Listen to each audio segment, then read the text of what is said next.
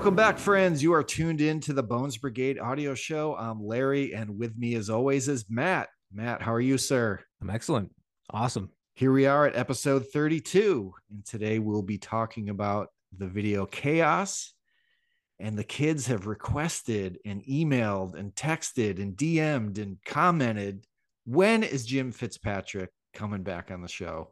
Well, ladies and gentlemen, he will be here today in just a little while. We're super stoked to have Jim back on the show. He blew minds on our band this episode, and yeah, what a wealth of information, Jim Fitzpatrick. That's no joke. We had a lot of people like, that's I'm love the show, but like I kind of want more Jim Fitzpatrick. Yeah, someone even wrote in and was like, you should give the show to Jim Fitzpatrick. You guys are hacks. You guys are good, but yeah, Jim is the real deal. Enough. So you guys just bow out and give the show. I can't argue with that. Yeah. I mean, if he wanted it, he can have it. No, that's funny. Yeah. So we've got, before Jim comes on and we dig into Chaos, we've got some hot topics. We've been kind of jokingly calling the intro to our show. None of the kids can stop talking about any of this. Yeah. That hot. Yeah. So we both got a kind of a list. Where do you want to start on this thing? I was thinking we could talk real quick about boards, about skateboard decks. It's a topic we all love, right? Yeah. All right. Hit me. What you got? Well, I think there's a couple of timely reissues that are coming out, kind of lining up with the era that we've been kind of talking about the past few videos. So there's the Mike Frazier, I think they call it the Yellow Man graphic. Yeah, the superhero kind of guy. Superhero. I was never sure what that. To me, it always looked like I always, for some reason, thought it was like a boxer, like a.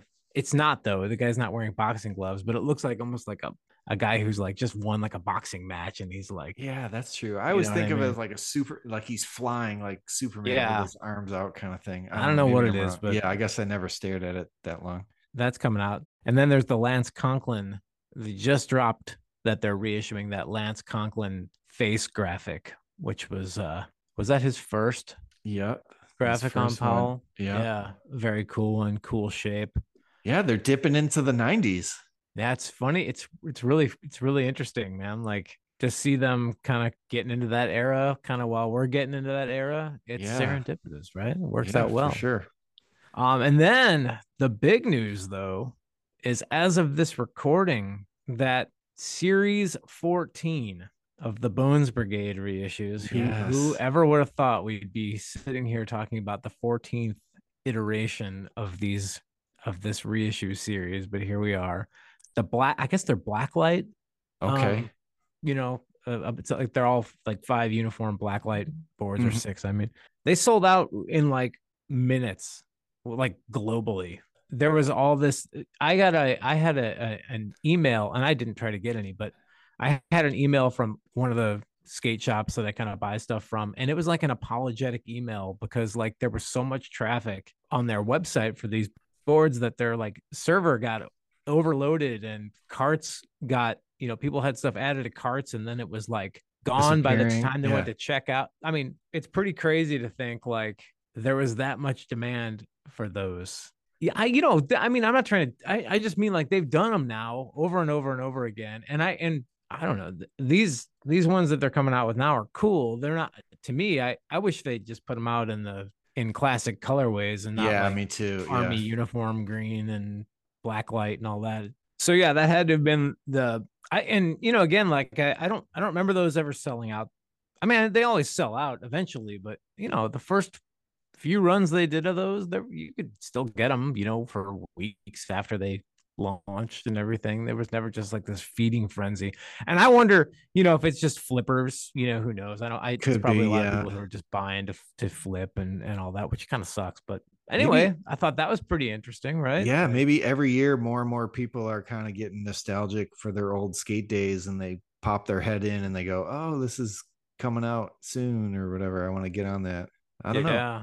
Well, it's back to the original, sort of classic shapes on this one, and the classic graphics. It's the Guerrero flaming dagger and the bottlenose hawk. I wish, and we've talked about this before, that they would go a little deeper into their catalog on some of these boards. I think it would be awesome to see a proper Lance Mountain crest and a Yeah, proper, everyone wants you that know, crest, man. Tony Hawk street model, like we've talked about that. I would love to have that one again, that black, the all Yeah. black one. Uh-huh. And anyway, whatever. And there's so many great mountain boards they've never touched, the Doughboy and all that stuff, Yeah. Family. So the family, come on, Yeah. just such a classic one. So anyhow, whatever. I thought that was kind of cool. And then another thing in the board category that was cool was Lance Mountain put out that was like a Tony Hawk capsule Yeah, collection. yeah, yeah. That was really cool. Like the Doughboy, like chicken skull type board. Yeah, Yeah. yeah. Super awesome. Yeah, those So sell out fast too when he puts those yeah, out. Yeah. yeah. And that I can kind of understand a little bit more. Yeah. Because I that's would a like to have super all those limited. little zines that come with those in those Yes. packages. Yeah. It's just Yeah. like Lance, if you have any of those extra booklets or zine, send them Hook my your way. boys up. That's Yeah. right. So that's all I had in the board category, but there was a lot that kind of happened at one time. I thought it was all worth kind of maybe chatting about. For sure. I've got a couple podcasts I wanted to mention. First one, speaking of Tony Hawk, there's a Tony Hawk Pro Skater podcast. The guys from the Hard Times website are doing this podcast. They just put out their second episode with Jamie Thomas. The first one, of course, is with Tony Hawk. Wow. And that was a really cool interview. I thought it would just be solely focused on the video game, but it was kind of, like a whole kind of career retrospective type interview, which was really cool. But they're going to go through kind of like how we're going through the Bones Brigade videos. They're going to go through all the video games and talk to all the people that were the characters and the designers and the bands and the soundtrack, like every little detail.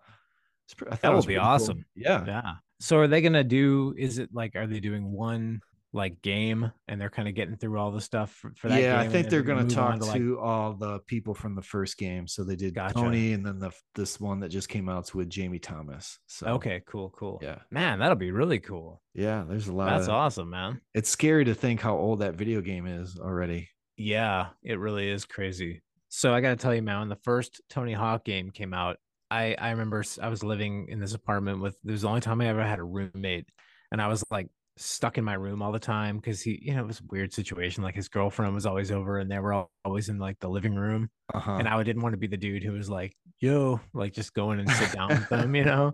And it was right around the time that Tony Hawk, it was either the first one or two came out. I can't remember which one it was. It was probably both of them. And I would just sit in my room and just play that. I would listen to like Dag Nasty and just play like Tony Hawk's Pro Skater for hours. That's awesome. I had that. I was pretty good. I mean, I wasn't like crazy good, but there was a few levels where I could get all the stuff in one run. Like that first warehouse level. Like I could get everything. Like in all the tapes and all the tapes, the skate and the special whatever it all was back. Yeah, but that's cool, man. I'll definitely have to check that out. Yeah, I remember the first one. My friend had it, and he was just like, "Dude, you got to come over and check this out." And I wasn't like a big gamer, Yeah. And the control, I couldn't figure out how to do it, like all the buttons and what you had to do. I was just like, I can't play. This is just beyond me. Really? Yeah. And then the second one came out, and I was on tour, on a tour bus, and so you're kind of just trapped with nothing else to do. And I figured it out. So number two, I played a lot for like all summer long. Yeah, the thing that's great about that game was that it had some in my mind like the best controls of any game ever. It was so intuitive. I bet you I could sit down with a PlayStation controller right now, and it would just it would be like muscle memory. Wow, like riding a bike. Yep, or a skateboard. Yeah. And the other podcast I wanted to mention, pro skater Clyde Singleton has a great podcast, WCRP on skateboarding, and he just put out a great 2-part interview with Steve Size. Yes, everyone go check that out. You should already be tuned in to Clyde's show.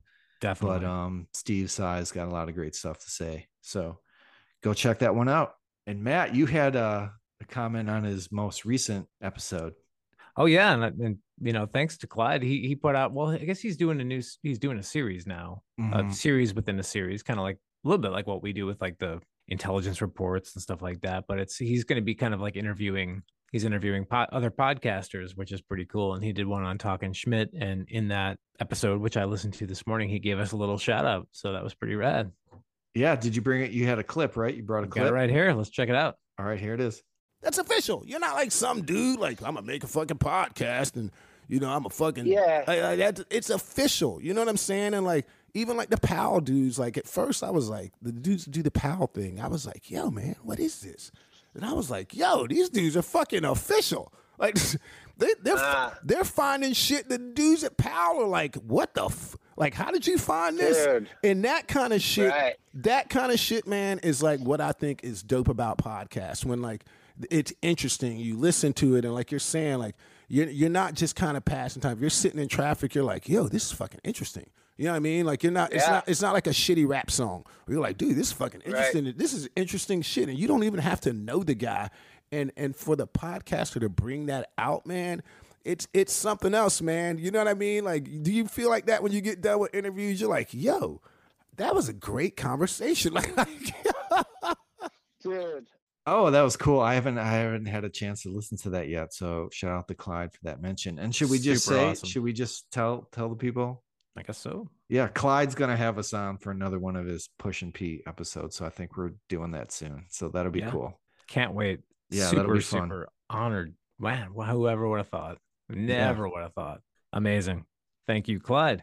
All right. And I want to do a couple more quick things. I got the new issue of Closer Skateboard Mag in the mail. Super awesome as always. So this is the 4th issue. It comes out quarterly. A couple of quick things. It's got a nice tribute to O, written by Mickey Vukovic, future guest Mickey Vukovic. Yes. And there was a cool kind of relating to our show, Jeremy Tubbs. He's like a skate video VHS collector, and he kind of like collaborates with skate brands and puts out limited edition VHS tapes. So I thought that was pretty cool. And lots of cool stuff in there. There's another wave of the Super 7 Reaction Bones Brigade figures coming out. Yeah, dude, those look good. Are those the ones that they've been kind of circulating online? Yeah, there's a Hawk, McGill, Cab, and Rodney Mullen. Is kind of So I don't know when those are coming, but there's photos online coming soon. And before we get to Jim, one more thing, Matt. Yo, you met Crew Jones. I need to know all about this. What happened? Where were you? What was this all about? Well, who is Crew? If anyone out there doesn't know who Crew Jones is. Well, so yeah, if you don't know who Crew Jones is, I'm sure you're familiar with the movie Rad. Most people that listen to this podcast probably are. It has nothing to do with skateboarding. It's like a BMX movie from the early 80s. It's the BMX version of thrashing. It's BMX thrashing. Yeah, exactly. Yeah. And Bill Allen is the lead, and he plays this guy Crew Jones, and such a great name. The best, dude. Yeah. And it was a movie that I watched religiously growing up because I was a big BMX kid as well as a big skateboarding kid. And so they were doing a showing of Rad here in St. Louis, and my daughter and I watched that movie all the time, and so she was super stoked, and we went and met him, and he was super nice, and signed some stuff. I bought a number plate, number 33 number plate, and had him autograph it and everything. But yeah, it was rad. It was rad. It was. That's cool. Yeah, full circle. So yeah. Super nice dude, very humble. Did he do like a Q&A type thing, or is he just hanging? Yeah, he did a Q&A. Yeah, he did a Q&A after the movie. And my daughter, there's a scene in there. My daughter's 10. There's a scene in the movie where they go, it's called ass sliding, and they just go down this, basically it's like a water slide into like water, and it's like Crew Jones or Bill Allen and Lori Loughlin. And my daughter was like, she asked a question about how cold the water was in the ass sliding scene, and she was so stoked that she just got to say ass in front of a crowded theater full of people. That's amazing. So it was a really fun night, man. Super good, super fun. Yeah, that's cool. Well, one more thing that I wanted to talk about. Okay. We had a while ago, we had an episode where Larry indicated that he had gone out and hung out with our guest of this episode. That's Jim right. Fitzpatrick. He went down to where? Austin, Texas. Austin to hang out with Jim. And we had sort of mentioned that we had like this really epic sort of kind of groundbreaking discovery of a photo. And And I've been nagging Larry to put it up, and he's like, we'll get to it. So this week I was looking through, as I do, I'm just in my basement looking through stacks of junk that I have, and I have like this old Paul, those free posters with like product catalog on on one side, and the Ripper on one side, and then all the collage of product on the back. And on the back of this, tucked away at the bottom, I mean, you there's no way you'd ever really even. You need a magnifying glass. But I noticed that this photo that Larry found was on this collage, tucked down at the very bottom, exactly as we had seen it. Yeah. And so let's elaborate a little more. Let's just let the cat out of the bag. We'll put the photo up. But Larry, why don't you dig into it? Okay, so I was going through. Jim has all this great stuff, so we're digging around. I shot a video that I've yet to edit, so I apologize that has not happened yet. So we're just going through the boxes of photographs and catalogs and all this stuff, and I come across this black and white photocopy of a photograph of the LA Boys. So everyone kind of knows that advertisement with the 4 LA Boys. It was a wheel ad. They had, I can't remember, mini rats or something. It was mini rats. Yeah. But there was a 5th person there, and they're cropped out of the photo in the advertisement. So as you've seen, and if you've watched LA Boys, they show that photo a bunch, and there's never this. It's only the 4 guys. Yeah. So the uncropped photo has Eric Sanderson hanging out with the LA Boys in this photo. Yeah. And I was just like, oh my God, this is amazing, because we've only seen it with the 4 people. And then it's like, it's strange. It's like, and he definitely is a little more off to the side. A little bit. Yeah. But it's Gabriel and Paulo and Guy and Rudy. And then just like a foot over, Eric Sanderson. Yeah. Just standing there with them. So I was blown away. I thought this was just like this mind-blowing discovery, right? The 5th dude in the photo. Yeah. No one knew about. I just thought that's kind of like what our show is, just these super nerdy details, right? Right. So we're just like, we're gonna blow up the internet when we come forth with this information. And it might still do that to some degree, because I don't think it's widely been seen in that, because like I said, I'd never noticed it. You know what I mean? And it's not like there's people sitting there scrutinizing the backs of these posters. Yeah. But there it is on the there poster. It is. So it's got the Winged Ripper on the one side, because I know there's Winged Ripper. It's the red, the red Winged Ripper one, and then on the back flip it over, and then a small black and white photo, and there they are, the 5. It's like Where's Waldo on the back, though. I mean, you'd have to look for it, because those collage shots. It's like everything in the lineup, at all these pictures and just stuff and art and things, and then there it is, just with Eric in there. So yeah. So since 1989, people, I mean, it's been kind of out there. No, it's been hiding in plain sight. Let's just say that. Yeah. And to some degree, because there's probably not that many of those still floating around out there. And if they are, they're probably tucked away in storage units. And anyway, but that's there it is. Kind of a bummer, but kind of still pretty cool. So we'll post that picture up. You guys can all take a look at it. It's a pretty wild photo. It'd be cool to get a little bit of the backstory on that one. Why was Eric there? I wonder why was he there. And it's obvious why he wasn't used in the greater scheme of that photo, because those guys were packaging those guys together. Right. But so he was there, and there it is, Eric Sanderson. Boom. Super interesting stuff. That's it. All right, well, we've been gabbing, dude. This has been a gab fest. Yes. All right, should we get to Jim? It looks like he's ready. Let's bring Jim back, dude. I'm looking forward to picking his brain yet again. All right, ladies and gentlemen, please welcome back to the show, super friend of the show, Jim Fitzpatrick.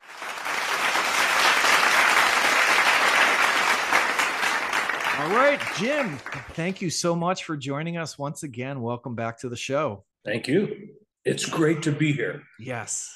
The people have been demanding that you come back. And we even had somebody tell us, you guys are hacks. Give the show to Jim. Because he let him take over. Right. Yeah. Oh, that means I would get the big money. Yeah, for That's sure. right. I think that's a great idea. We've made a whopping $34 so far on the show. That's like $1 an episode. That's over $1 per episode. If you, That's Yeah, right. that I is think true. the marketing department needs to be contacted. that's right. Yeah. All right, real quick before we jump into chaos, I know Matt, you wanted to ask Jim a question about a recent event in his life. The last time you were on here, Oh, you were not a Hall of Famer, and here you are. Now you're now in the skateboarding Hall of Fame. I just wanted that's to. right. That's right. And that, of course, is big bucks. I mean, the cash that goes along with that, it's incredible. I'm sure. Yeah, the significance of that was that I left town the following morning to get back to Texas, and I packed up my trophy, if you will, my thing. I don't have it here, and I put it in my suitcase. I wrapped it up in 3 or 4 skate T-shirts, and I felt like it was all in good shape. And it was a carry-on bag. And I go down to the airport, and I go through security, and the people in security open up my bag. And the guy says, "What the hell is this?" And I said, and he goes, "What? You're in the Skateboarding Hall of Fame?" And I say, "Yeah, as of 1 day ago." And he looks at me, and I don't look like a skateboarder in his definition. And he says, "Okay, well, you're good to go." And he gave me back my suitcase. And, this is how stupid I am. I just envisioned that he had repacked the way I had packed it, and all was good to go. And of course, so and I get back to my house. I open up my bag. I'm in my office, and one of the wheels falls off the quote unquote, hardware. So I think, oh, fuck, this is ridiculous. Oh, man. But so Laura Caswell, there was lots of conversation about what do you do about this. And Brian Logan sent me a message saying, "Oh yeah, that happens all the time. That happens to everybody's." It's like, no, it doesn't, but okay. So I ended up going, Laura told me that maybe a local trophy shop could, hook it up. And I thought, I could just get some Gorilla Glue or whatever and stick the wheel back on. But I went into this trophy shop, a local shop here in Austin. And these guys, as it turns out, they both had skateboards in the 80s. One had a McGill and the other one had a Ripper. And they just went nuts. The guy who owned the place, they had just filled an order for like 832 girl soccer team players in 2 leagues that had just finished, and everybody gets a trophy now, right? And this is the mainstay of their business, is these little figurines kicking a ball. And this guy just goes, "Oh my God, this is so fucking rad. Wow, this is great." And the guy comes out from the back. "What are you talking about?" "Oh my God." So the 2 of them are standing there, and they refused payment. They had it fixed by the next day. That's and then amazing. One of the guys, the owner's wife, came out, and she started into a long worded narrative about how her uncle had developed his own skateboard company in 1981, and so that was eventually the guys who owned the shop cut her off and told her to get in the back. But so it is now in my office up on top of my shelf where my 3-year-old grandson cannot knock it off. And it's an honor. It was an honor to be recognized, and it was fun to be part of the ceremony and see people I hadn't seen for a while. Cab sat at my table and heckled me, righteously. And Chandler Kim, the new person in his life, very sweet. Brian Ridgway was there. Mickey Vukovic was there. So it was great to see people. It was a fun night. And yeah, I'm part of the Skateboarding Hall of Fame. That's awesome. It's incredible, man. Well, congratulations. So do they have like a little at the Hall of Fame in Simi Valley? Is there like something there that shows that is there a photo, or is there like an engraved plaque that says you're in the Hall of Fame? How does that work? Or you just have a trophy at the house? Funny. I mean, Todd Huber, he's a fantastic force of nature, and given enough time, he can set up with movable walls and different things that he's constructed. He can set up an actual Hall of Fame where there are photographs of individual members, iconic sort of memorabilia that belongs to those people or not. But on a day-to-day basis, there's 3 walls. One wall is all glass that's decorated with banners that includes all the names of the people that have been recognized over the years. It's kind of like a timeline, a vertical timeline. And then, there's one wall is pretty much devoted to clay and steel wheels. And then you get into the 80s, the 70s and the 80s. And there's also indoor skate elements. So kids can skateboard, and then there's a whole retail section. So the Hall of Fame on a day-to-day basis has to be created if, in fact, that's what people want to see.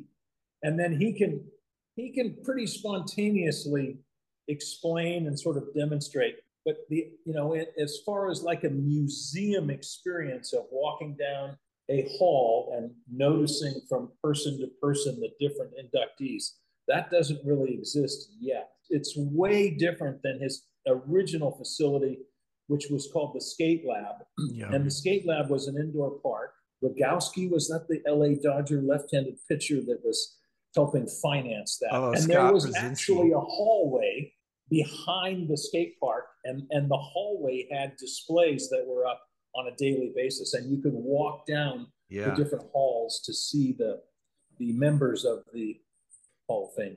Yeah, I had been to the Skate Lab version many times, but I have yet to go to his new place. Well, let's dig into Chaos. That's what we're here to talk about today. And Chaos is Bones Brigade video number 11. That we're up to 11 of these things. Yeah. A double digit. Yeah. And it was released on VHS in 1992. It has a running time of 42 minutes. And I also think very interesting to note, this is the first video when the company has now been rebranded as Powell Skateboards. The previous video, Hot Batch, whether Stacy was there or not, I'm not sure, but the box cover says Powell Peralta. The advertising for it says Powell Peralta. So here we are at Powell Skateboards. I just also want to list off some of the major credits for the video. Executive producer, George Powell. Producer and director is Jim Fitzpatrick. Who? Assistant director, Todd Hastings. Filmed by Steve Sherman, Jim Fitzpatrick, and a cast of 1,000. And it was edited by Jim Fitzpatrick. Man, so you got your name all over this thing. So take us back to 1992, transitioning from Powell Peralta into Powell Skateboards. And I'm guessing the title is not just talking about radical skateboarding. Maybe it's what's happening behind the scenes. Take it away, Jim. Yeah, well, that's funny. Yeah, I mean, the opening sequence pretty much is a clear statement of my mental being at that point. Wow. And what's interesting is that I don't think Skate 1, I think you're right. I think it was the Powell Corp. Mm-hmm. And I don't think Skate 1 was floating yet. It wasn't out of the water. It was still submerged. I mean, there was so much unknown. Chaos is a really apt title to describe everything that was going on within certainly my life and all of the decision making that needed to take place to be able to create a finished product. And at a certain point, I just said, okay, well, I'm here I go. This is what I'm going to do. And I can remember talking to Craig Stesic, and Stesic said, yeah, well, there's nobody else that you need to consider at this point. Everybody's gone. And which wasn't really true, because Dennis Dragon was part of the experience with me. He was throwing in ideas when he was around and literally at the edit bay, if I want to call it that. And he was part of the first night of post-production. And then I probably talked to Stesic. I mean, Stesic, in those days, I think Stesic talked to probably 30 people a day on the telephone. It was his major communication tool. And I was one of the people that he talked to, and I kept him up to date on what was happening. And he just said, yeah, you got it going. Keep going. You got to do this. You're going. You got it. You're doing fine. You're doing great. Just keep going. So it was, I had spent up to that point, I had spent what, 5 or 6 years working with Stacy on video productions. And then I had my own separate little career when I was much younger, working on 16 millimeter film and editing film and 35 millimeter and 16 millimeter film. So I knew what to do. What I needed was content, and I needed clips or unedited raw footage coming from the skaters. And then I made decisions based upon what, and I think did you say assistant editor, Todd Hastings? Assistant director. Assistant director. And that's very accurate, because Todd would give me a videotape that was 90 seconds long, and it had 2 tricks that Frankie had done, or Chris Sen or somebody else. And it was like, yeah, this is rad. This is rad. This is rad. We want to put this in. And I started, like, there's a sequence, I don't know if it's the first skate sequence or not, but Wade Spire was cooking potatoes. Yeah. And Wade lived in his car out in the parking lot outside Palo Peralta for about a month. And every morning he was cooking potatoes. Wade is such a rad guy, and he's so self-sufficient. He's just self-sustained. And I show up early in the morning, and he goes, "Hey, Fitz, how you doing?" I go, I'm doing great. And I turn the camera on and I say, "So who are the potatoes for?" And he goes, I think I'm cooking these for George. Yeah, these are George's potatoes. I mean, it was all just so spontaneous. But that sequence was much, much longer. I mean, there was a lot more humor in that, and the potatoes and the type of potatoes. And I just had to kept taking out the potatoes and put in more skate. We got more footage of him skating, and less potatoes, more skate, less potatoes, more skate. So that was a good example of how much fun it was to be able to build sequence by sequence. How had your role at the company evolved? Was this a point of you're just running the whole show at this point? Well, we still had Jim Knight as our, still photographer in the art department. We had John Keister was still there as an artist. I think maybe not. Maybe John had already. And then Jerry Mahoney came in as an artist. Coinciding with this project, I was working on a graphic for Pat Brennan. And the graphic was from Jim Fitzpatrick, an Irish artist who I have been communicating with ever since 1971. And originally it was through personal letters, and now we're solid Facebook friends. We communicate through social media.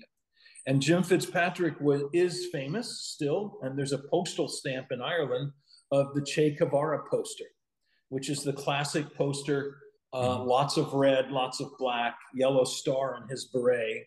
And I think, weirdly, Che Guevara's son died today on this day. But so Jim, his artistic career has gone through these incredible periods of complete readjustment, and he has several books on I think it's called Conquests, and if it's not called Conquest, it's something in Conquest. And these classic Irish designs, Celtic designs, and beautiful women and knights and horses. He's just a great illustrator.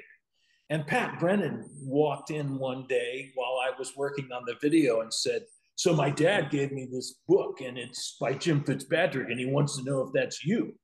And I said, "No, it's not me."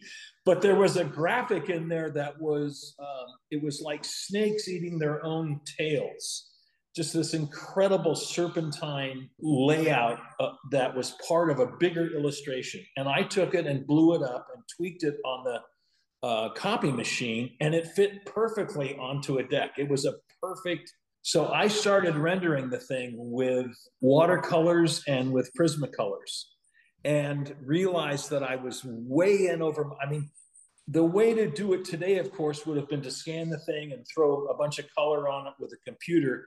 But there wasn't a computer program that I knew how to use, and I don't think there was anything that was available to use to do the detail work that I was doing, which was basically creating an overlap with shadows, three-dimensional sort of tweak. And Pat really loved it. He thought it was a fantastic direction to go. And I was working at that desk in the art department, spending part of my day in the edit bay. And then George, shortly after the video was completed, the writing was on the wall, and George came down to the art department and said, "Jim, I need to talk to you." And it's like, oh, okay. and this is a little anecdote that even I talked to Robert Kittle last week, and he and I have been talking about a variety of different projects that he's working on. The night before George visited me at my workstation, Kittle had called me and said, "So I just talked to Stacy." And I said, "Oh yeah?" And he goes, "Yeah." So it was really hard for me to hear about you. And I said, "Oh, really? What's so hard to hear?" And he goes, "Oh, well, that you got fired." And I said, "Oh no, I got fired?" And he went, "Oh, I'm sorry. I'm really sorry. You don't know that you got fired?" Oh shit. So it was.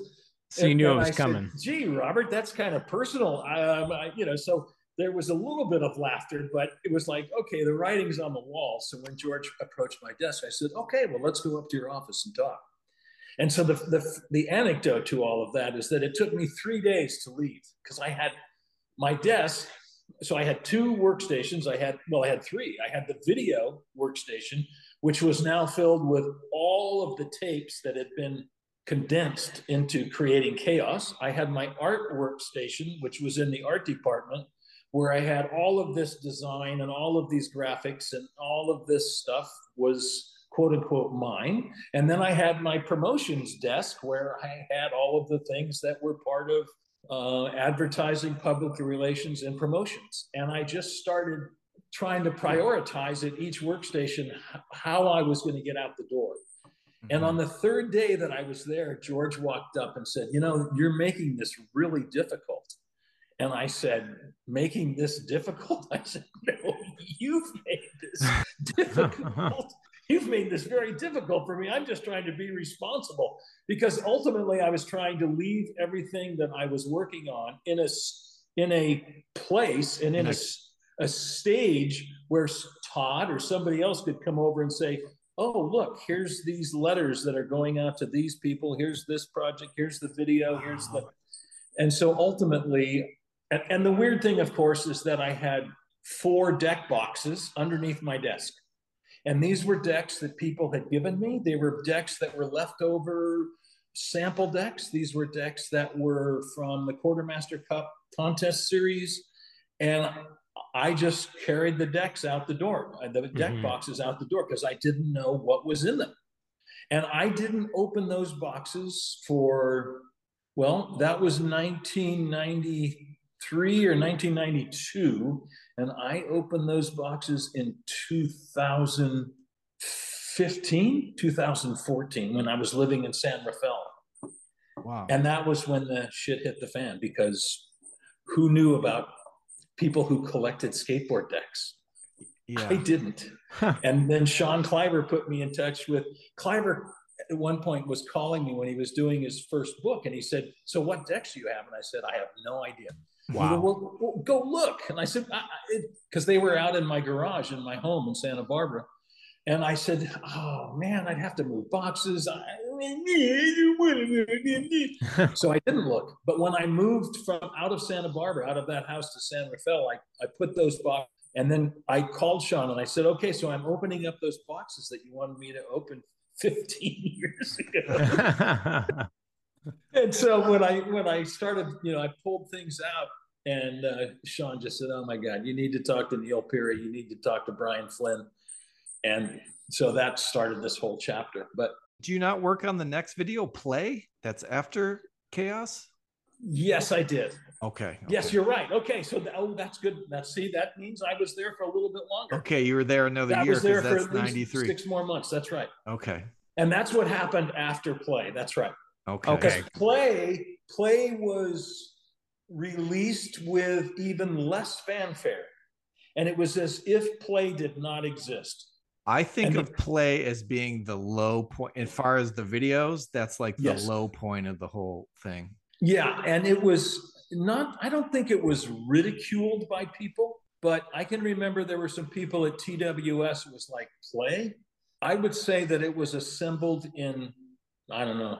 It's a short one. It's like 20 minutes long, maybe. Yeah, and it was really just an homage to all of the work that the salespeople were doing. And it gets down to Lisa McDermott Street. She was the international salesperson. And she said, Fitz, these guys, the international dealers, they just need anything. We just need a video. It doesn't matter what it is. And that's pretty much what it turned into. Because I think chaos it was important to me to create the portrait of the skaters that were busting their ass to get into the video, and they were genuine and authentic in their efforts. And I think the skating and chaos is, I don't know, it's right there. And I would actually say like this kind of even more so than the previous two feels more kind of like a traditional Powell Peralta video, even though it was Powell skateboards, but it just has some of that character. And I think that you being kind of in charge of it, I think is why, when I watched it back, I'm like, this just kind of has some vibe that lends, it just feels like maybe a band this or a propaganda in some ways, and in ways that maybe Hot Batch or, Celebrity Tropical Fish didn't quite capture, even though they were good. Yeah. So I think you did a good job of it. It feels more like what I kind of think of when I think of Powell Peralta videos, Well, it's, thank you. It's nice to hear you say that, but I feel the same way. I felt like we made a good video, and play is, I didn't feel like that, but chaos. I mean, there were some loose ends, and Lance Conklin and the guys in Florida. It was really, there was a struggle to pull it together, because so much of that skating was trick by trick by trick by highly technical trick. And then somebody would, the next day they would make a trick, and they'd already FedExed the envelope with the high 8 tape in it that had gone out the previous day. So it's like, oh, don't do that, dude. And I mean, it was all happening in the moment, and very intense in that regard. Well, let's pop in the tape, and then we can kind of go scene by scene through this thing. So we get an opening of some wild photographs of the world in chaos. Yeah. And where do you, I'm just curious, where do you source that kind of photography at that point in time? You just go down to the library and get some Time Life magazines, or where do you start for that kind of thing? Stesic and I had exhaustively gone through stock photos in Hollywood, because there were a couple of sources for stock photos in Hollywood. The library, yes. And it's funny because all of that was before the internet. And all of that stuff is available on the internet now. And so that's a good example of the type of archival information I was trying to preserve as I went out the door. In other words, I didn't want those photographs to go away. A lot of those were 11 by 14 or 8 by 10 black and white photographs. And they were chosen for all the right reasons, to shock and make a strong, impressive historical statement to people who were watching, a silly little skate video. This is really out of character for what you would have seen in any Powell Peralta video from 5 years before or so. I mean, you have images of the Holocaust and starving children, and there's other weird stuff, I don't know if the LA riots and all sorts of stuff. Yeah. And you have some other weird stuff in there. There's like a Raggedy Ann and some other just total nonsense kind of weird paintings and stuff. But how was that received back then? I mean, because I have to think, like, if somebody had introduced that to George Powell in like 1988, they probably would have been fired on the spot. You know what I mean? Because you know what I mean? Right. No, there was a time when there was, it was just obvious, like, okay, we have to appeal to the kids, we have to appeal to the parents, we have to appeal to the wholesome sort of buying public. And now you're just like, oh, we're just going to show, photos of like, people being executed and stuff like that. So how did that make it through the gauntlet? Or was there even a gauntlet then? A good comparison would be the golfing scene. What was that in Bandness? Bandness, yeah. And so there's Dennis Dragon and I doing the voiceover, using our Pat Summerall voices. And, here's this silly, maybe it's entertaining. I don't know. And that was Stacy's idea. That wasn't my idea. And we did the best we could with it. And Lance, acts like a goofball and looks like he's pregnant or has a big ass, I guess, so, so there was no gauntlet. I mean, okay. George was in China for a lot of that calendar time.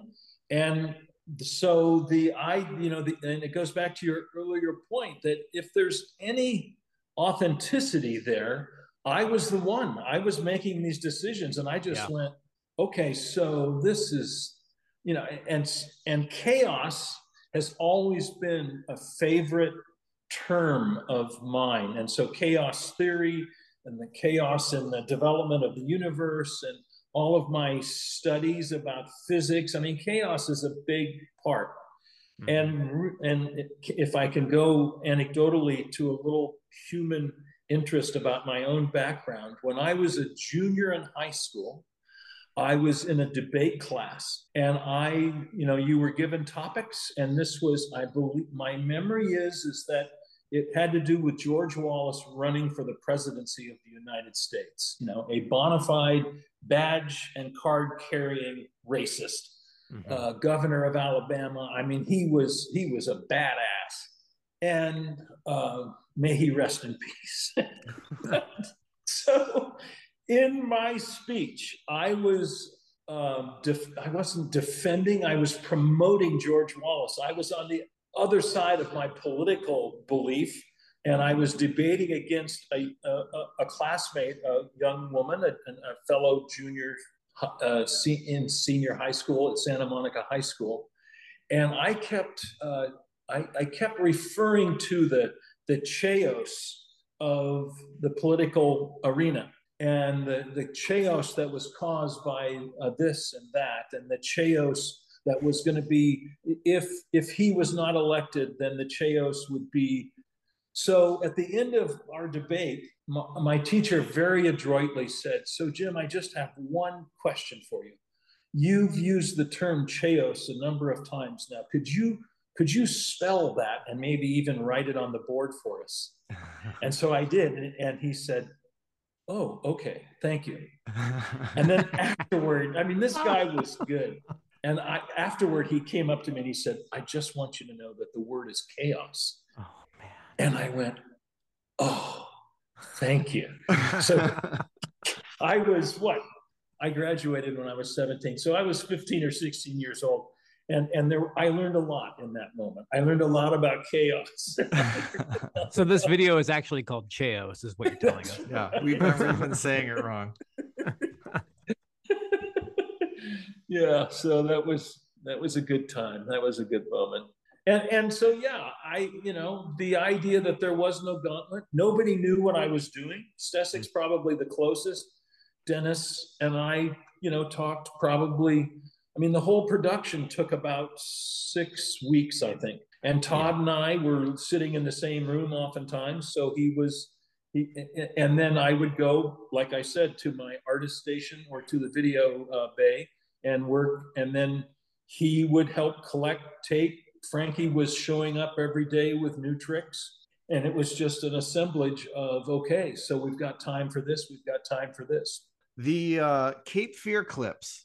Those are officially licensed. You got permission from Martin Scorsese. Yeah, right. It was on the VHS box that we rolled it. It said, "You can use this. Whatever you want, you can use this." Yeah, I'm sure all the music was licensed accordingly. All of it. All of it was licensed. Yeah. Good. Just getting that out of the way now. Just Why Cape Fear? Why? What is that? How does that relate to anything, or just a movie you enjoyed? Well, it's not even that old at that point. It's like from the year before, a couple years before. Yeah. Right, but it was a remake. Okay. And the original Cape Fear was like, it was so terrifying that the De Niro version is, I don't, you can't say that it's mild, but it was just the idea of, it had to do with chaos, and it had to do with the upset of the order. And again, I mean, a guy pulled out an AK-47. Was that today or was that yesterday? That was Outside yesterday. of Dallas, Yeah. and killed 7 people. I mean, the unfortunate thing is that we are in a more chaotic time than even in my imagination of 30 years ago. I would say that's probably true for most people. For sure. Yeah. Yeah. It's funny because I remember, reading, I think it was in Disposable, about, Sean Cliver was talking about how, graphics would take forever to come out because there would just be these endless design reviews. And I'm sure you know way more about that than anybody else, but every Thursday afternoon. Yeah. Yeah. And he would tell, and he also talked about how when he designed the Clint Eastwood graphic for Frankie Hill, George came in his office and said, "Are you trying to get this company sued or something like that?" So again, you flash forward a couple of years and here you're just like, well, we're just going to use clips from Cape Fear and and a bunch of music we didn't license. And it just seems like a lot of these. So in that design review, I'm standing there, I'm standing next to Sean, who is, he's feeling like, wait a minute, I just did a lot of work and this is a really good graphic. And Frankie is the one who came up with this. And Frankie wants this. And I'm saying, George, what the fuck are you talking about? Nobody fucking cares. Do you think there's some licensing group or some PR group or studio head that's ever going to see this fucking skateboard? Stop it. And so I was stepping in between Sean and George, and I strongly believed that at the time, and I still strongly believe it, that because I had done a lot of work with Jim Ganzer, who developed the clothing line Jimmy's, sometimes pronounced Jimmy Z. And Jimmy's was sponsoring Christian Hosoi, myself in surfing, and others. And he had this young guy who was his designer named Johnny, well, it might come to me. And he said, "Hey, it's appropriation." And I said, "Appropriation?" And he said, "Yeah, you're not stealing it, you're appropriating it." And I said, "Thank you." So we weren't stealing anything from a movie studio. We were just appropriating a really good design. You're paying homage to it. George went to Stanford. He graduated from Stanford. He couldn't not acknowledge that appropriation was worth it. Yeah. Well, I just feel like a lot of those stringent policies that were sort of in place a few years prior at this point, I don't know if everybody was just beaten down by the nature of the skateboarding world at that point and how many people had been that were there maybe at one time that weren't anymore, and there was just not enough people and too much to do. But it's interesting to see the sort of, I don't know, the relatively loose approach to some of that stuff that happens in these videos that I just can't see them happening in 1989 or 1980. Yeah, just music with, blatant swear words, that's another thing that jumps out to me in this video, where it's like, you wouldn't have heard that 2 years earlier. No way. No way in hell. You would never have heard that, Yeah. And that's, well, okay. That's chaos for you, you know?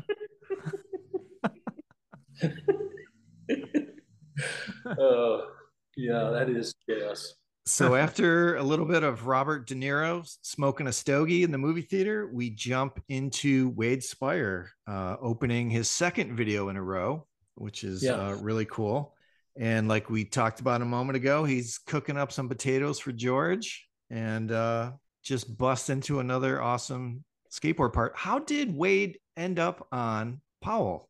I thought that was an interesting move when that happened, because I think previously he was on the Dogtown, yeah, and Jim Muir and Todd Hastings and Jim Muir were, good buddies, good friends.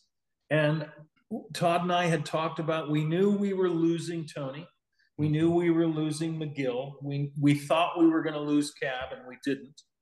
All of this was part of the chaos. It was just I mean, there were so many variables and so many things happening that were undetermined. And at one, I wasn't part of the decision, although I endorsed it when Todd said yes. I didn't really know Wade, and I hadn't really had many interactions with him. But I mean, he is a charming, wonderful storyteller of great perception, and in this sort of unique personality. You know, he has his father. The portrait of his father is tattooed on the inside of his bicep, and he had a whole relationship with his father that was very dynamic. There were abandonment thoughts, sort of. I mean, we spent we ended up going to Mexico together, and he caught the big marlin, and you know, we had all of these wonderful experiences together after he was part of the team. But it was really Todd's doing and Todd's genius to be able to give him that opportunity. And I think Wade was a multifaceted skater. He could skate the shit out of a mini ramp. Mm-hmm. And he was an amazing vert skater. I mean, he was like, what? Because the first time I saw him skate vert was on Taj Mahal in the skate zone. And he did things on the wall that were really impressive. And then it was after that that I saw him. I don't remember what vert ramp it would have been, and then he would see people do things on the street or natural terrain, and he'd go, oh, and then he'd do it. And I had a conversation with Mike Carroll once, and Mike said, well, I never do a trick that I know I can't make. And I said, what? He goes, no, I mean, I know that I'm going to make the trick that I'm going to try, because I've done all of the steps leading up to it. So if I've done a kick flip and I've done a blunt slide, and I know that I can put those two together on a curve, then I know I'm going to make the trick, and I won't try it unless I know I can make it. And I thought, my initial thing was reflecting back on Wade. Wade would try and do things that he'd never tried before. He was not risk aversive. He was a risk taker, and more often than not, he pulled it off. So he was really fun to spend time with, and to also be shooting video with, like Frankie. Frankie was such a joy to shoot video with, because he was very aware of the importance and the impact of what the camera could capture. Yeah, Wade's got a padless 540 on the vert wall at the skate zone. Yeah. Super crazy. Which came out of nowhere. It was like, what? Do that again? He goes, no. The camera's in my office. We got to do that again. And it was just like, oh my God. And it was just like an experiment. We've talked about that vert wall, endlessly on this podcast through multiple episodes. And I've never heard it referred to. What did you call it? Was it Taj Mahal? Taj Mahal. Yeah. I've heard it called that. Yeah. Have you? I don't remember ever hearing that. Interesting. Yeah, it was Taj Mahal. Okay, that's cool. When it was built, everyone figured that getting to the top of the wall would be, you would get up there and maybe hang like an orangutan or something. That's what Lance did, I think, the first time. Not surprising. There was a skater whose name will come to me, Josh Swindell. Okay. And Josh dropped in, because it took a while for the drop-in to get built to be high enough to go across the skate zone floor to be able to get to the wall, because the drop-in was only about 8 feet when it first started, and then it got up to 20 feet. And Josh Swindell went across, and he went up to the top, and he had a sticker, and he put a sticker that was like 3 inches from the top of the Taj Mahal.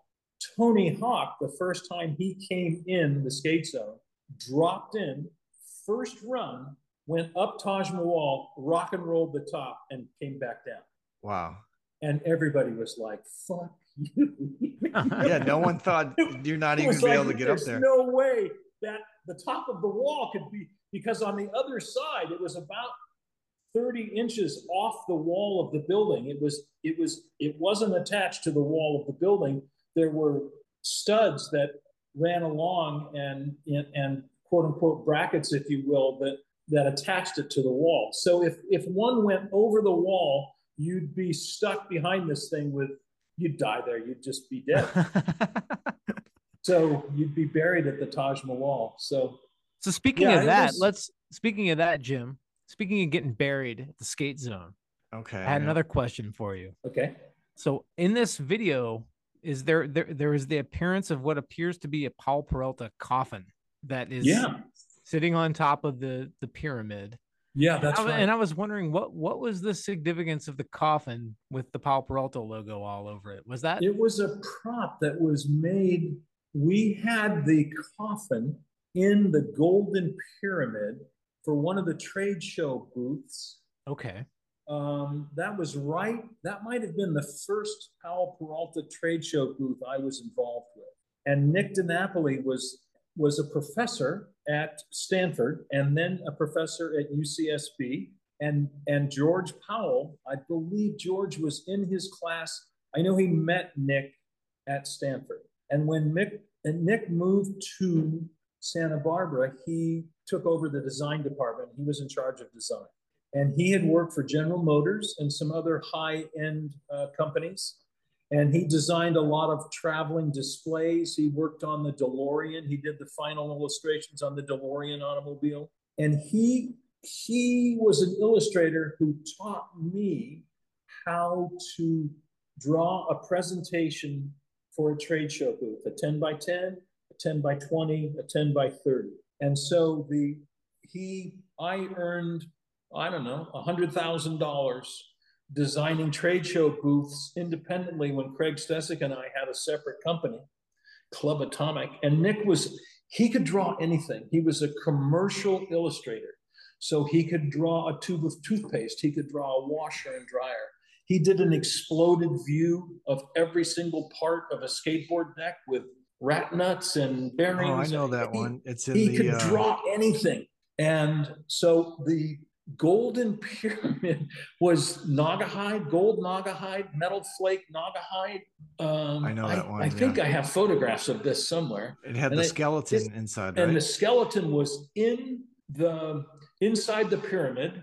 Mm-hmm. And when you walked up, there was a little viewing window, the tuck and roll pyramid, square base pyramid. So there's 4 sides, and there was a little window and a button, and there was no words. And if you push the button, I think the casket would open, and then Bones, the skeleton, would raise its hand, and then the hand would go down, the coffin would close, and the lights would go out, and people would like push the button again, push the button again. So this was all engineered by the facilities guys. And that coffin literally floated around the company for years. And at one point, somehow, I don't know, somebody brought it up from storage because there was a huge basement underneath the skate zone, and it ended up on top of the pyramid. I think Frankie put it up there. But Bones was no longer inside. Oh, that's a bummer. Yeah, I was just wondering if that was like, there was any story there, if it was like, Powell Peralta's dead. We just put Paul's dead. Yeah, skating. No, all these backstories. So the backstory to that is Stesick and I were standing, and all of the people working at Powell Peralta had their own custom-made gold. It looked like a bowling team shirt. Oh, sure. So it had a rat bone design, crossbones on the back, and then their name embroidered on the front. And the salespeople, and then plaid. Brown plaid pants. Nice. I think that's the outfit Ray's wearing in the Greater Gutter. Yes, that's right. Yeah. That's where with that Stacy's. I think it's Stacy's shirt, right? Yeah. And that's where that came from.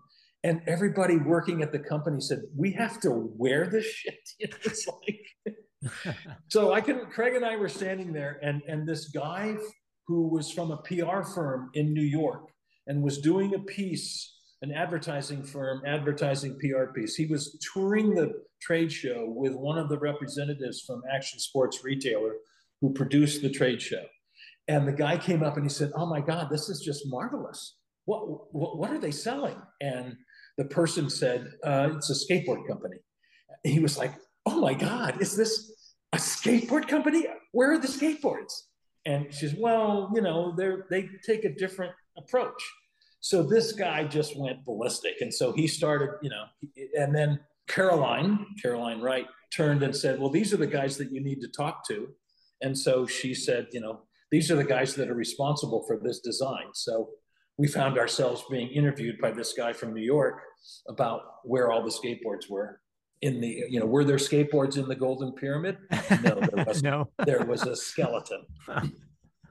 That's amazing. Yeah. Well, thank you for some clarification on that, because you never know. You never know if they were just like, oh yeah, whatever. We're taking all of Rocco's rhetoric to heart. And we're just going to build ourselves a coffin and skate it.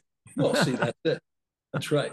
One thing I wanted to talk about Wade's part, he does an ollie like off a bump over a sidewalk into the street, and he almost gets hit by a Volvo. And all I could think of was Stacy's Volvo that you would see in the earlier videos, like in the background of Future. Right. No, that was like that Stacy was real. Trying to take out Wade. Yeah.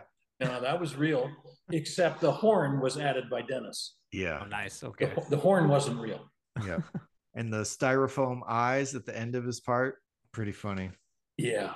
I think there's another, I don't think there's a real bail section, but he bailed out on that. There's another. Oh yeah. It was in second sequence, and it was gnarly. It looks like he rolled his ankle. Yeah. His foot got rolled up inside, underneath his leg. And he was, he was like, it was one of those things. It was like, okay, I'm glad we got the first take, because this isn't going to work. Yeah. Oh, the girls.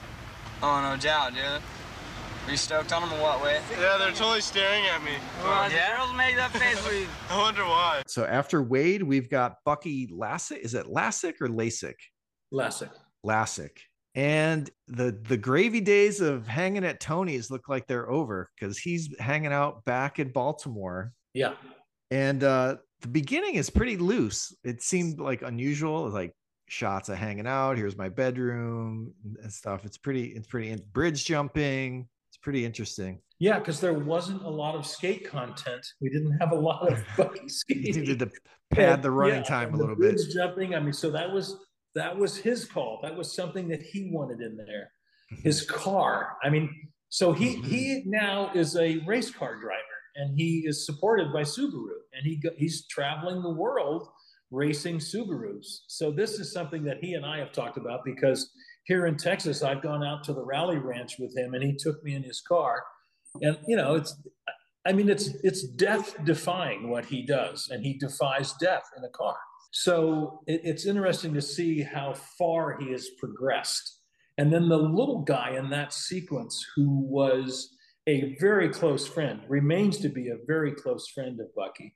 And he was a DJ. He was a wannabe DJ, and he has pursued that forever. And Brandon he's a Novak. master.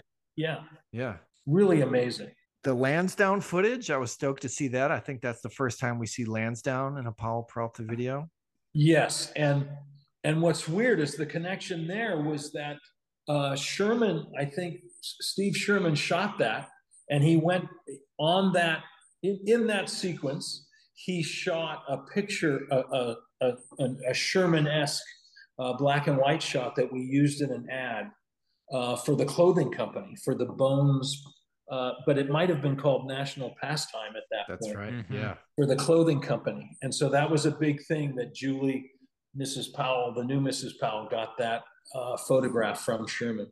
That's cool. Was that a road trip you guys were on? Did you go from Baltimore to Florida with Lance and Bucky? Because there is shots of them together. It looks like you're on a road trip somewhere. Yeah, I wasn't on that trip. Oh, okay. I was busy at the editing. I think that was Sherman, and Sherman. I think Steve did that. Yeah, I think he talked about that in one of the on the Hot Batch episode. Yeah, that road trip. But man, once Bucky's vert little section kicks in, man, holy cow, this is bonker stuff. So suddenly he's like, the previous video you may have seen him doing every variation of the Ollie Impossible. Now he's got the late shove it here, just all over the place. It's super crazy. Yeah, and he's still doing that. Yeah, it's like he was here. He was in Austin I think back in February, and he did a Subaru dealership, open house or something. And he was so stoked. He was so he's just really happy about the longevity and the ability to do things that he didn't know he could still do, or he hasn't been doing on a regular basis. Because I think, he's really skating a lot right now. And he got back into it because of the vert events that Tony was sponsoring before he got hurt and before he had to take more time off to heal his leg, etc. And he's been skating a lot at Tony's ramp in Encinitas. So he's been skating with Cab and McGill and other people. So yeah, and he's back on Powell. Yeah, for the last he's 2 fresh. years. Yeah. And then he's got the bungee jumping at the end. So he's like a total daredevil guy. Thrill seeker. Yeah. Yeah. So that was the skate, the in the fountains contest in San Francisco.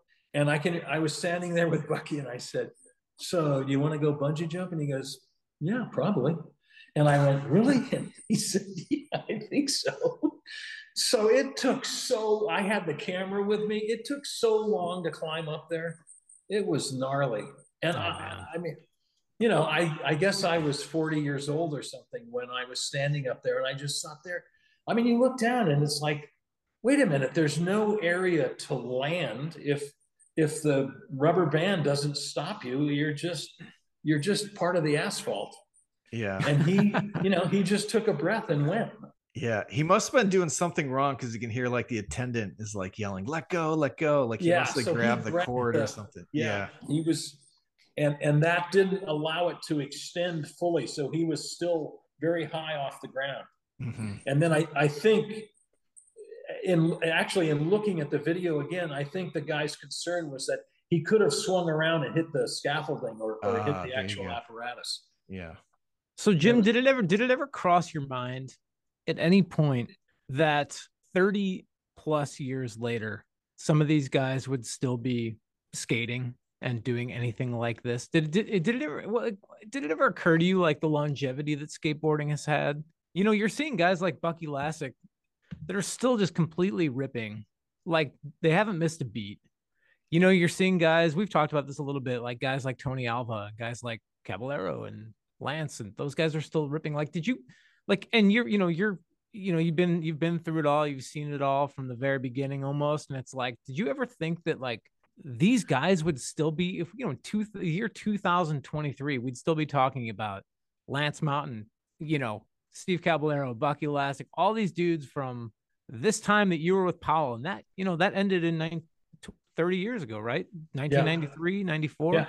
Yeah. Like, did you ever foresee, or what is your take on like the fact that these guys are still going? How do you feel? Well, I think that's a really interesting question, because it brings into play so many elements. I mean, skateboarding is so ubiquitous right now.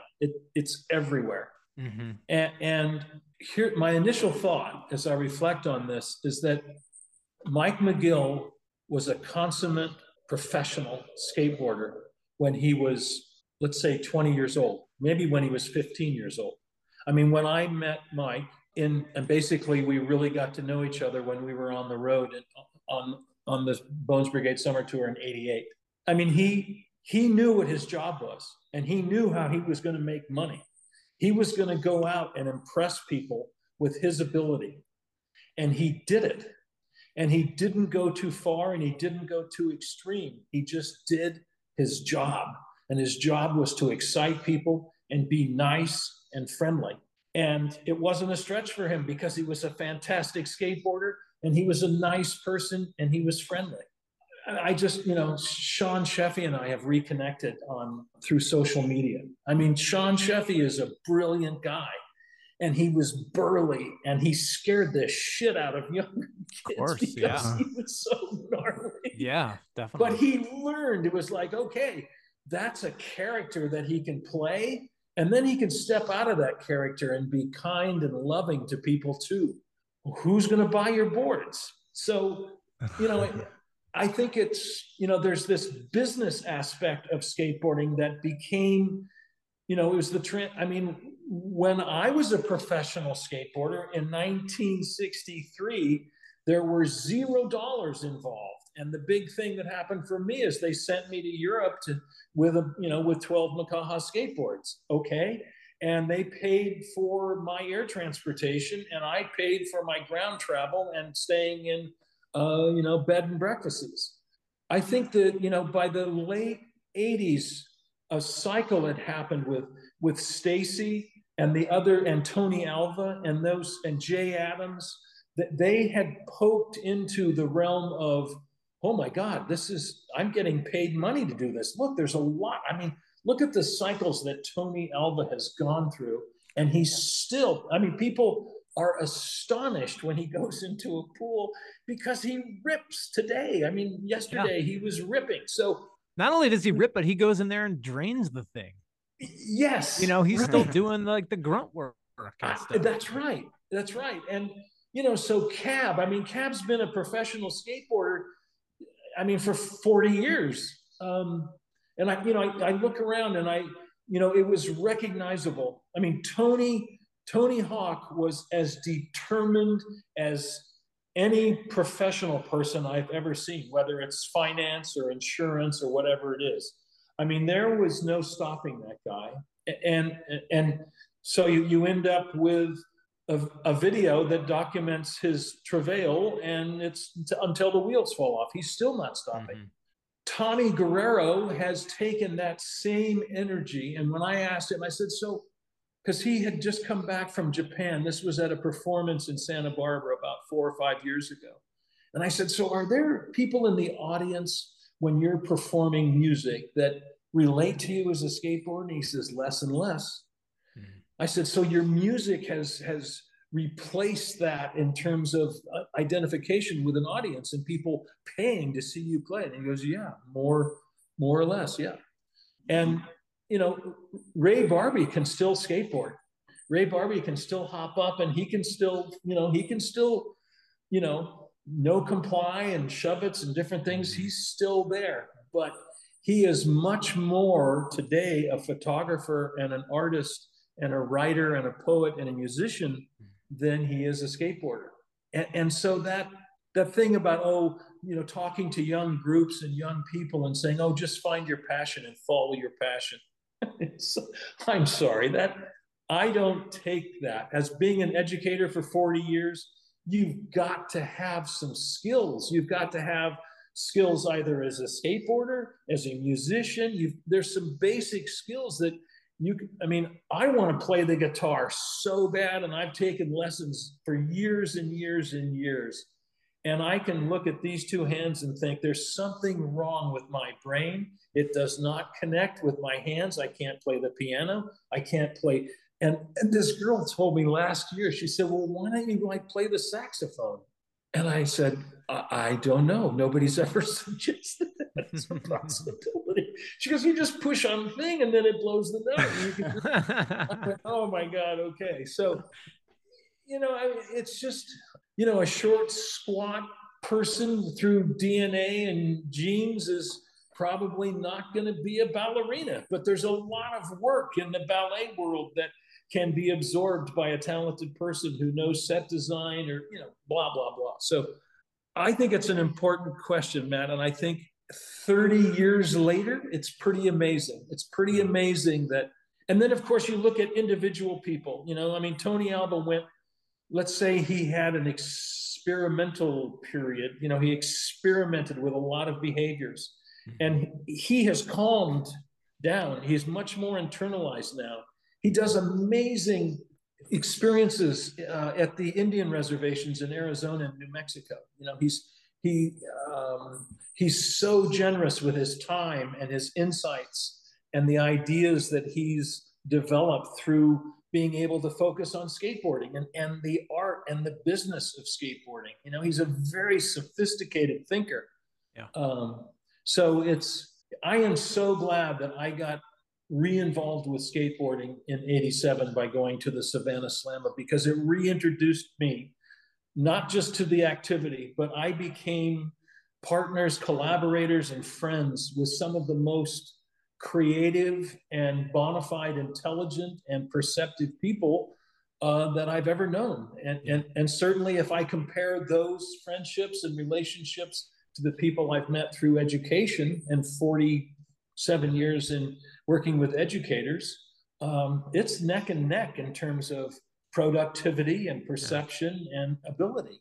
Yeah, I don't know. Just for me, it continues to blow my mind because again, like I was there for the Ban This premiere, and I remember seeing, Bucky in Public Domain, and you're watching this dude now, and it blows my mind that he's still just killing it, and like what professional baseball player that was around in 1989 is still out there playing baseball? None of them. What, you know what I mean? What professional hockey player is still out there? I mean, maybe they're skating around and shooting the puck with their grandkids or whatever, but like these dudes are still pros. Yeah. At an elite level. At an elite level, 30 and counting years later. Like, to me, that's just unbelievable. In a field, I don't know if you want to call it a sport, an activity, whatever you want to call it, skateboarding, but in a field that is not, it's not like it's a kind to your body sort of thing. Like these dudes are falling and slamming and getting things broken off, and they're still just getting out there and doing it. So to me, I marvel at it routinely, where I'm just like, how far can these guys all push it? Like, can you do it until you die? Like, can you skate up until you're an old man, until you're like you should be in a nursing home, but you're out there draining pools. Like, yeah. You know what I mean? So I don't know. I just could not have conceptualized this when I was a kid. There's no way you could have ever convinced me that in the year 2023, every single guy from the classic Bones Brigade lineup would still be skateboarding. Yeah. And some of them still professionally. Some of them, one of them still on Paul Peralta. Yeah. Amazing. Anyway. Yeah. And I think it's a testament in a way to the orientation that they received from Stacy. I mean, Stacy was, he laid it out. I mean, he had a great experience. Jim Kempton and other people that were working with Stacy when he was young, and he goes to Venezuela on the Pepsi tour, and Stacy had experiences that were foundational and gave him a base of operation that was blended with the excitement of the sport, the adoration of people who didn't even know what they were seeing, and then every single business aspect. It's like, okay, so how do you develop this product, and how is that product introduced, and why will in the marketplace, how will customers buy that product rather than somebody else's product? And you just go on. And I think Stacy had a really strong orientation with each individual skater. I know he did that with Rodney. I know he did it with Tommy. I think that's, and I know that's where I think Jim Thiebaud missed out on that.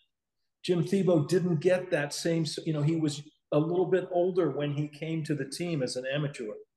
And he never made that transition with Stacy into the professional ranks because the rest of the team had already progressed to the point where Jim was matching up with them at that level, but he didn't have the 4 or 5 years of communal experience that everybody else on the team had. It's funny because I can remember when we were talking with Mike last year when we were videotaping him. He said, I can remember, I can count on my one hand the number of times I actually talked to George Powell. I mean, Mike. So if you go back to the gauntlet, the gauntlet that includes George Powell, he knew enough to stay away from the Bones Brigade as it developed. That was Stacy's thing. That was Stacy's, and it was clear cut. Stacy knew that, and he didn't have to say, "Hey, leave my guys alone." It was clear. And then as everybody started to mature and things got bigger, and Stacy couldn't manage everything, suddenly idiots like me show up and start augmenting the experience, and we were there in Florida, and Mike said, "Jim, I am so glad you're here." And I said, "Well, thanks, Mike." And he goes, I mean, I didn't want to do this, but I'll do it with you. And I just thought, okay, awesome. Well, there we go. That's the beginning of a great friendship. Yeah, that's great. All right, Bucky Lassick, there you go. Yeah, one thing. So one thing I'm noticing here is the way the parts are transitioning from skater to skater. Like you'll take, the one guy that's going to the next, there's like a shared experience. So Bucky and Lance Conklin are bungee jumping. And then, there's other examples later on. Was that something you came up? I thought that was a pretty clever way to kind of like introduce like what was happening next in the video. I think that's the genius of Jim Fitzpatrick. 100%. Which one? The artist? Yeah. Or the Chaos guy. The Chaos figure. Yeah.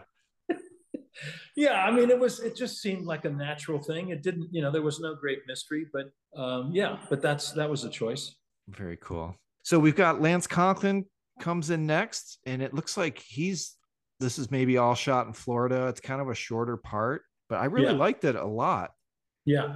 We're starting to see some ledge dancing, like crooked grind, no slide, back to a crooked grind, that kind of stuff is starting to get prominent. Yeah. And I just think I look at, skate footage from today, and it's pretty amazing. It's pretty amazing how not advanced, but how it was, it's apropos, everything that Lance was doing as a skater.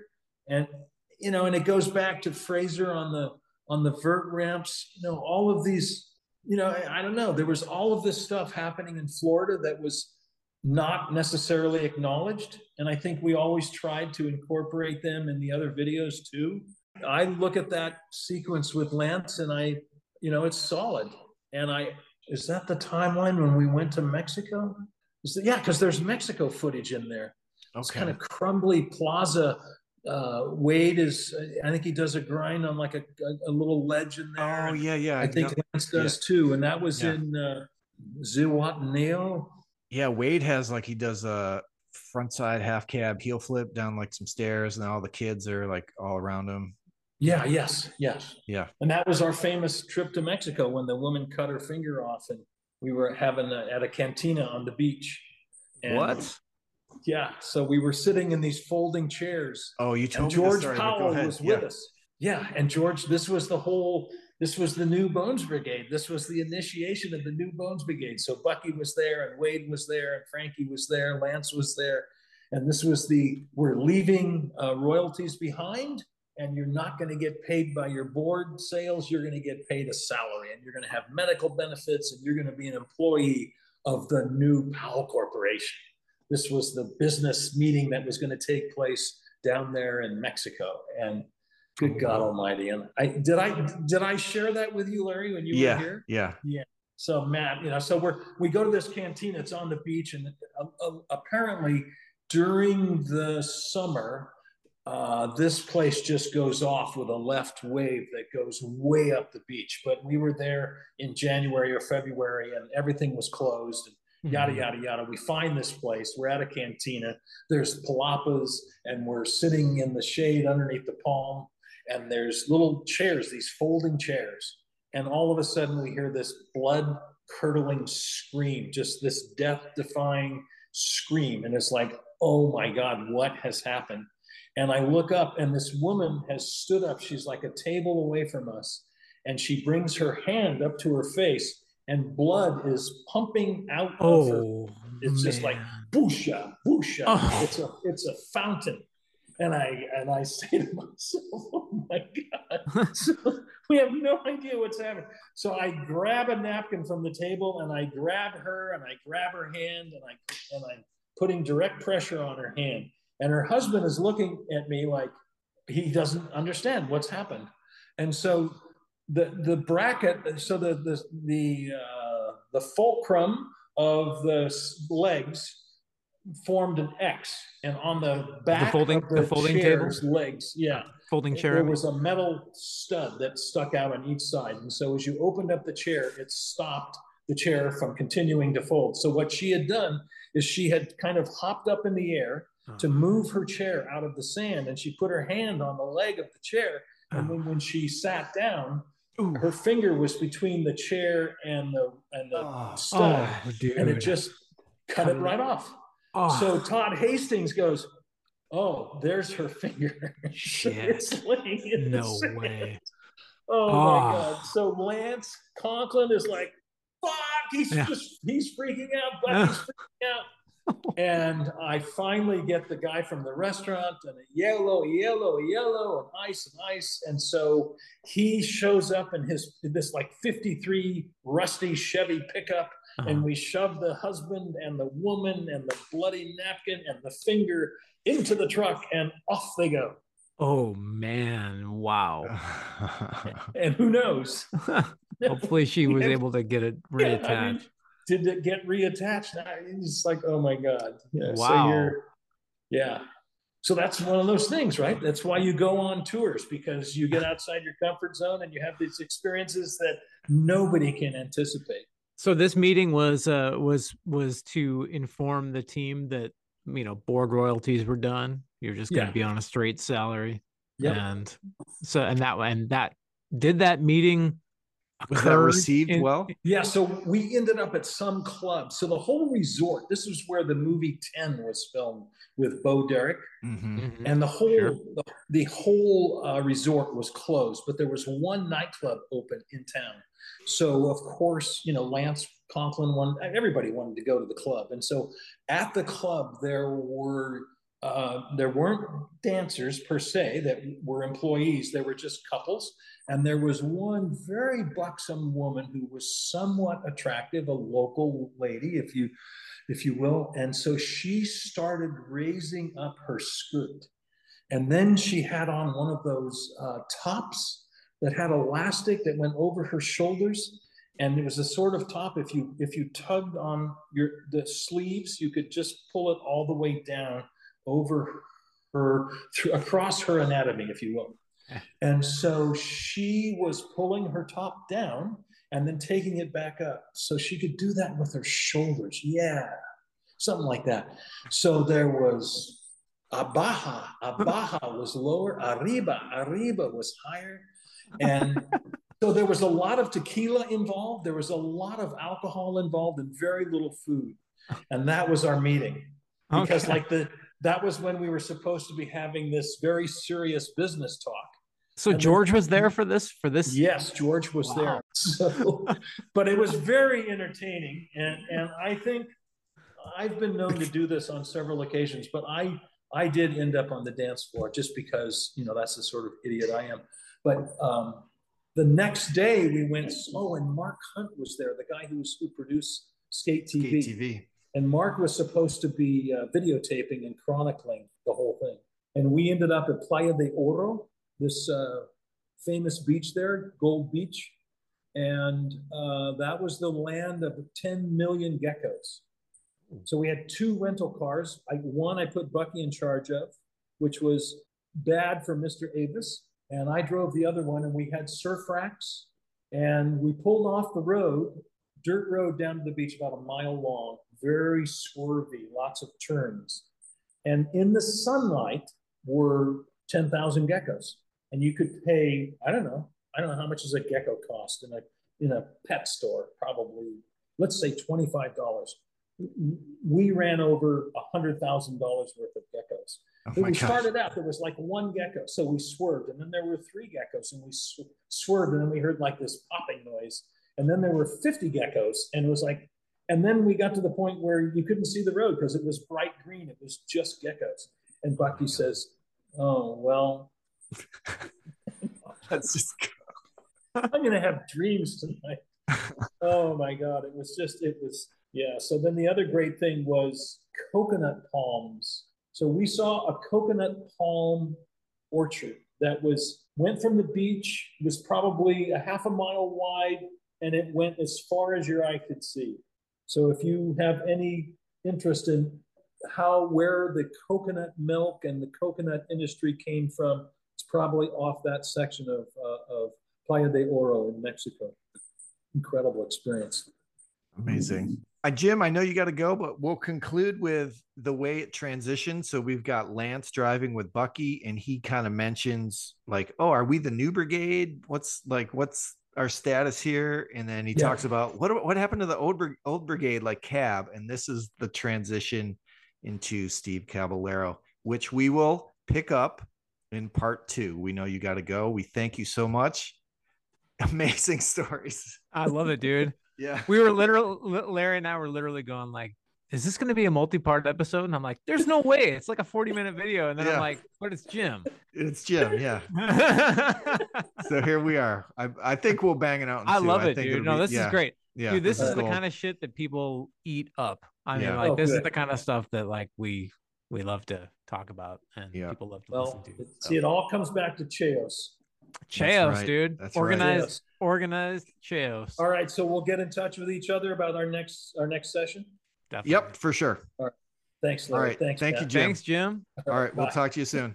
So, man, there we go. Jim Fitzpatrick. That was above and beyond. I could just never know what to expect. You know, I'll tell you, man, I really did not expect Chaos to become a multi-part episode. I didn't think we'd have one of those ever again. We got Jim Fitzpatrick on, and the conversations start flowing, and then we get through 2 parts, and then we can get a little sidetracked here and there, but that's okay. That's okay, dude. That's why we have Jim. That's why we have Jim on. That's why we have him on. Well, Jim, thank you. Congratulations again. We have a Hall of Famer on the show. Jim has joined Steve on our 4-time. Yes, he is now a 4-timer. Yeah. And he's going to be a 5-timer. So because he'll be back next episode. First 5-timer. First 5-timer award. What is that? You get a jacket. You get a jacket. We're gonna make some jackets. I'm gonna go down to the Goodwill. Yes. I'm gonna get a jacket and I'm gonna get it embroidered. The 5-timer club. Yes. Dude, perfect. All right. Well, is it time? You know what happens at this point of the show. And now, the Bones Brigade audio show mailbag. Yeah, we got emails. Let's dive right into it. Let's go for it. And let's keep it on topic here. Our first bit of correspondence comes from a guy by the name of Robert. Robert who? Robert, I don't know. Kittle. Robert Kittle. Oh, did I spoil it? No, I mean, we were going to get to it in a minute. Yeah. Robert Kittle wrote in, and he said, "Hey guys, Jim Fitzpatrick turned me onto your podcast. Great work. I've been listening for some days now. I worked side by side with Stacy for 4 years, shooting, editing, doing sound effects, and even music. I shot the Frankie Hill segments in Ban This and Propaganda. Amazing. I have stories and insights that you might enjoy. Would love to contribute if you have any interest. Thanks, Robert." And yes, we have interest. Yeah, big time. Yes, please. Yeah, super. I mean, we're going to get to Robert eventually. You know, I did plan on reaching out, but he got to us first, which is awesome. There's been a few other people that have done that, like Peter McEwen and another gentleman that I won't mention, that has come forth that we're still going to have on at some point.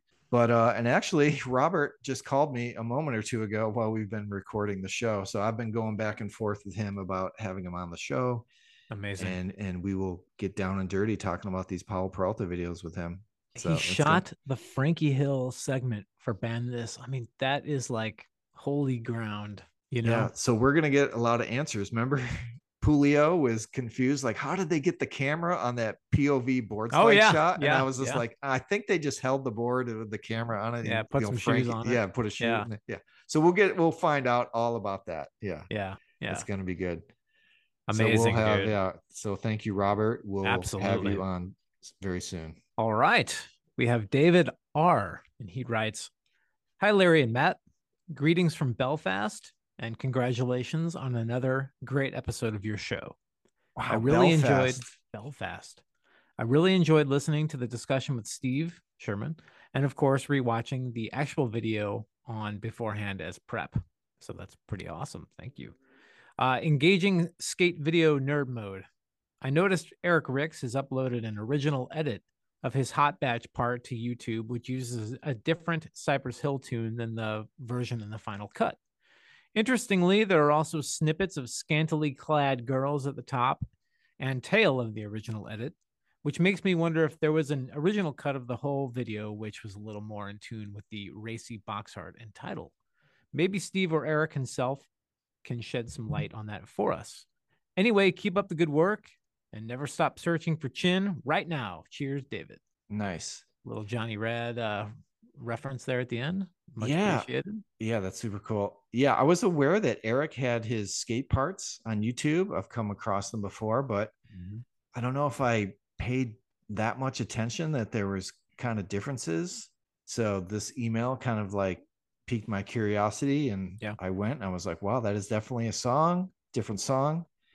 And the dancing girls there. So I hit up Eric on Instagram, and if he could shed some light on this.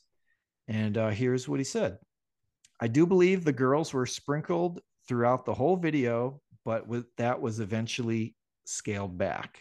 And I also asked him why the song switch. And he says, I think Jim Fitzpatrick edited it.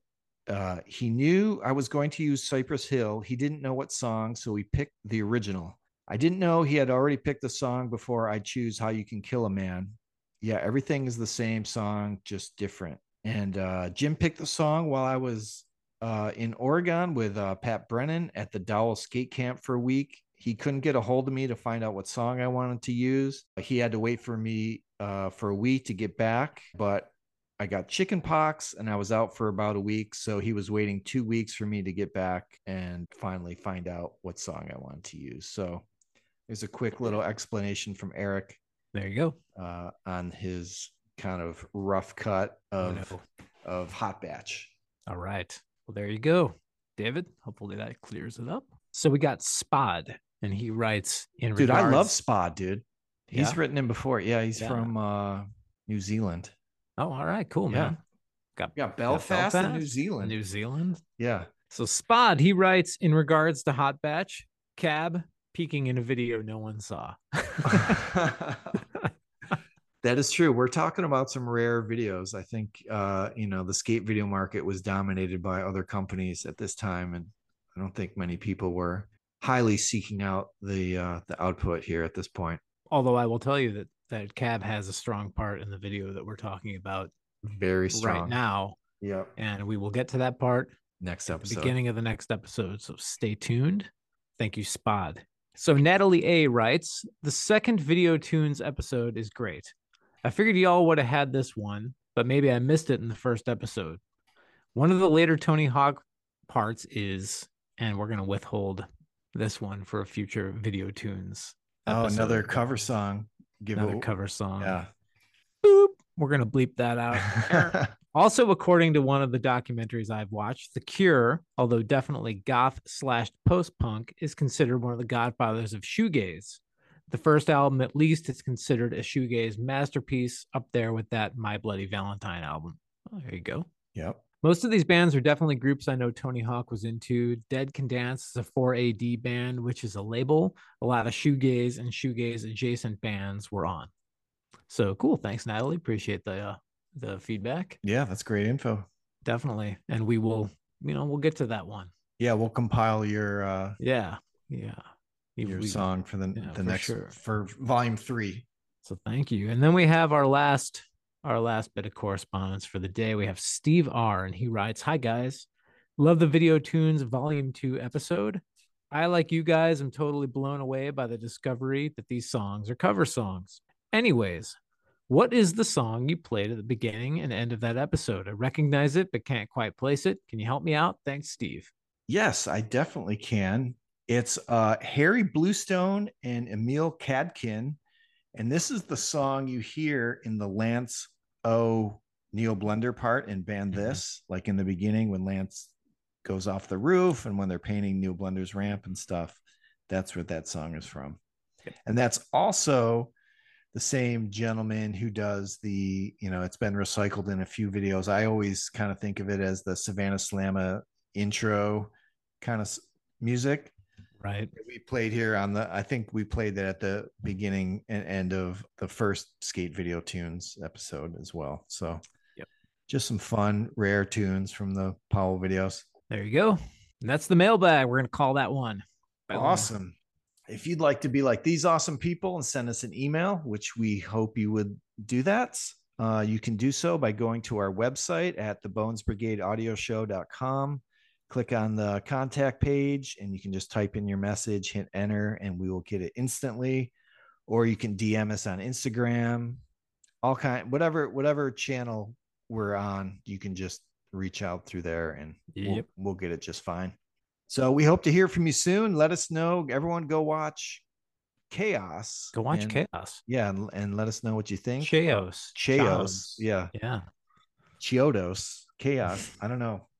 Dude, I got in a weird mood. I can't, my brain is just kind of melted right now just from I know, the man. Jim stories. I'm having a hard time concentrating. I love it, dude. Yeah. I love Jim. Best dude ever. Yeah, he's great. So many great stories and amazing tidbits. And we could talk to that guy all day, and we probably would have. Thankfully, he was on a little bit of a time restriction today, so we were able to keep it reasonable in terms of episode length. Yeah, for sure. I was worried we're gonna have a 4-hour episode here, but I'm down for a part 2. It's gonna be fun. I love it for sure. So, all right, so watch Chaos. Send us an email. Let us know what you think about it. And then, other than Matt, you ready to shut it down? I'm ready. Let's get out of here, man. All right, we'll be back soon with another episode. But until then, I'm Larry. I'm Matt. Reminding you to never stop searching for Chin. Have a great night.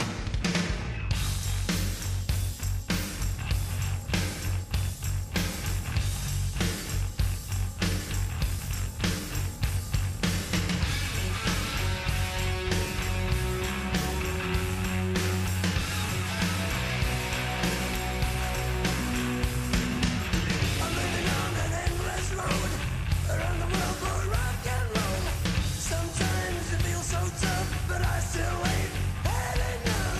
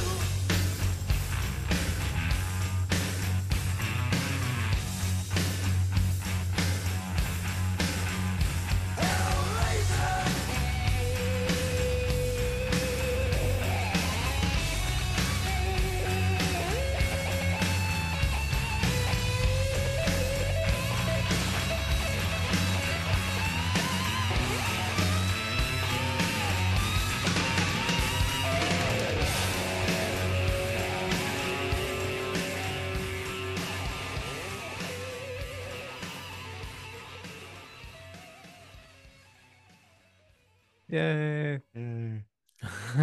Oh shit, I wasn't recording. Yeah, you were. I know, I'm just kidding.